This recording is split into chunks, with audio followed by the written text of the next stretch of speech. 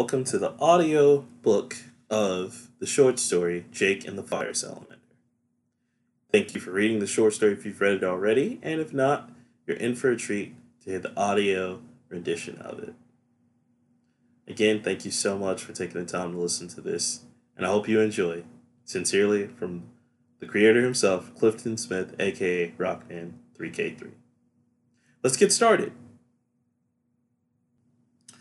Jake and the Fire Salamander. Jake was always celebrated in the Fire Jinn Club. The Fire Jinn Club was a foundation of people of mystery, fame, and wonder, but only a few knew of them. They were an elite organization that ruled the underworld, but strolled around the world of light donating to various causes and investments, slowly influencing the world. Today was a day unlike any other for the Fire Jinn Club and for Jake. It was the day Jake would talk to the Dragon of Flame on behalf of the Fire Jinn Club, a dangerous task that some never returned from, while others were never the same again. Jake, do you think he will talk to us again? You remember what happened to the last guy? Velma asked with slight hesitation in her voice. Don't worry, I got this.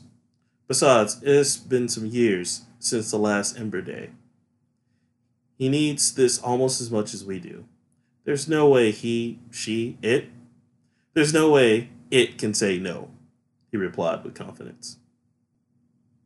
I have to be on the throne this year, because I want that extra $5 million. Got my eye on this new fancy yacht.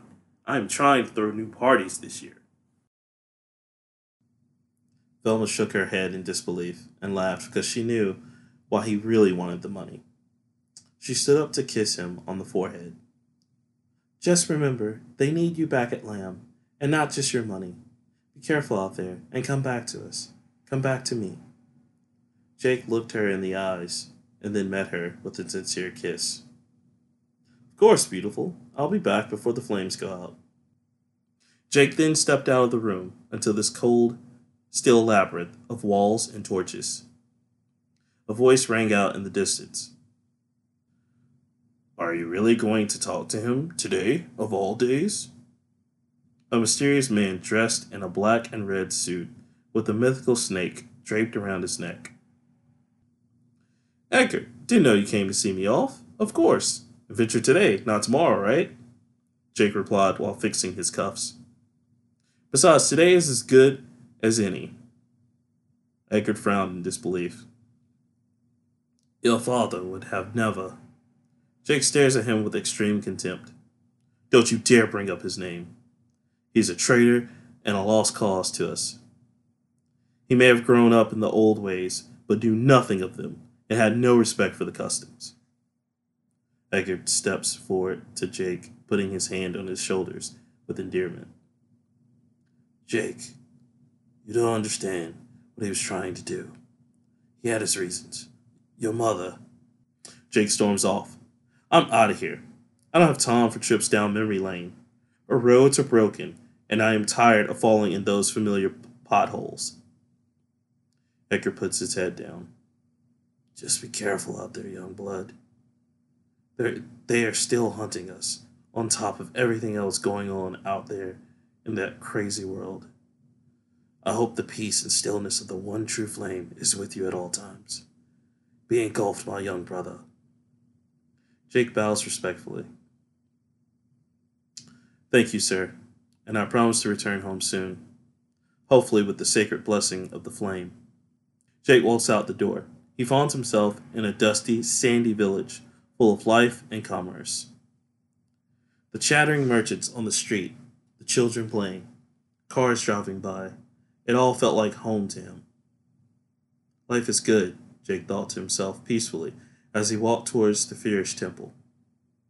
As he walked towards the temple, he started to feel something at the back of his neck. Was it sweat, a fly, or some annoying insect? No, even worse. The FBI, he thought to himself. Man, you guys have to work on your spy skills.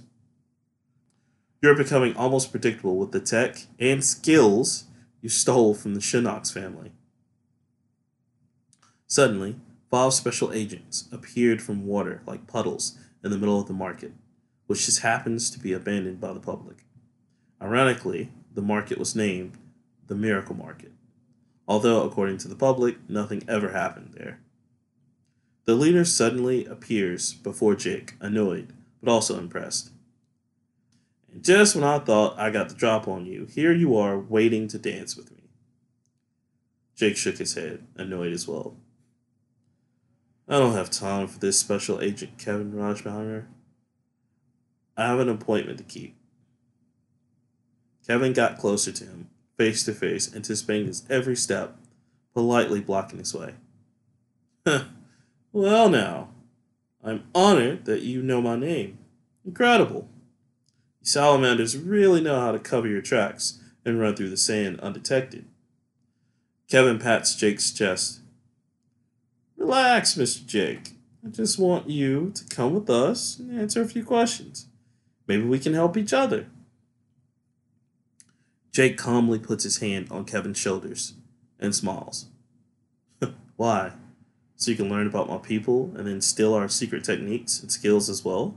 No, thank you. Now, like I said, I have an appointment. So, Kevin interrupts with a loud laugh. It hurts my heart that you think of me as a bad guy. Take him in. The 5 agents go in to assault Jake. One comes at him with a water-type whip that slices through the air viciously. One agent throws water-type arrows that pierce through the air gracefully. 2 of the agents work together to form a giant water golem that stomps the ground. One sends a wave of water to crash down upon Jake. Jake stands there in complete stillness. The agents get closer to him. Kevin laughs with confidence. Suddenly, there's a snap followed by a flame that flashes in an instant. Kevin then looks with horror and disbelief as his team is completely dismantled upon seconds. In those mere seconds, Jake encases himself in flames and whizzes through the water golem, burning the 2 agents into ash, while dodging the water whip and then ripping the heart out of the agent, setting it on fire to a slow burn, and then lays it on the ground. He sends a lone ember to the water archer agent, setting him on fire immediately, screaming in agony. He then dodges the water cascade, turning it into steam, and then setting the clothes of the agent on fire, and setting the agent's soul on fire, causing an inside-out engulfing of his entire body. Jake then appears behind Kevin with a smile. Yeah, listen, there's a reason why you shouldn't use other people's toys. I mean, at least learn a thing or two before you use them. Just saying. Now, if you'll excuse me, I have to make it to this appointment. Kevin falls to his knees as Jake walks off. This isn't over! Kevin shouted. Jake simply laughed and kept walking. He finally makes it to the Fierce Temple. It was ancient, filled with lush greenery and forest animals everywhere. Old and decrepit, its only occupants have been birds and wild animals, but alone in the temple stood one altar with a single torch. Jake approached the altar respectfully because he knew the great power behind the altar and heard about it many times growing up. Jake kneels and begins to chant. To the ash that was, and the ash that will be, will you talk to the flames within me? Suddenly a strong rumble came over the land, and the heat rose. Jake chanted again. To the ash that was, and the ash that will be, will you talk to the flames within me? Suddenly a firewall appears as high as the temple, blocking the entrance to the temple and enclosing Jake within the altar. Suddenly a beautiful maiden appears, wearing nothing but a kimono. Jake bows before her. What do you want, son of embers? Why have you called me here to this conduit? She asked in a mystic voice. Are you the dragon of flame? I come to ask for the blue flame. To help our people, Jake replied humbly, unsure of himself. You and everyone else want this blue flame. Do you know it is merely my saliva and nothing more? How will this help you or your people? The dragon goddess asked, mystified by the request. Um, well, according to our sacred texts, Jake replies nervously. It states that those with the blue flame have the ability to restore balance and honor to their world. The dragon goddess laughs maniacally.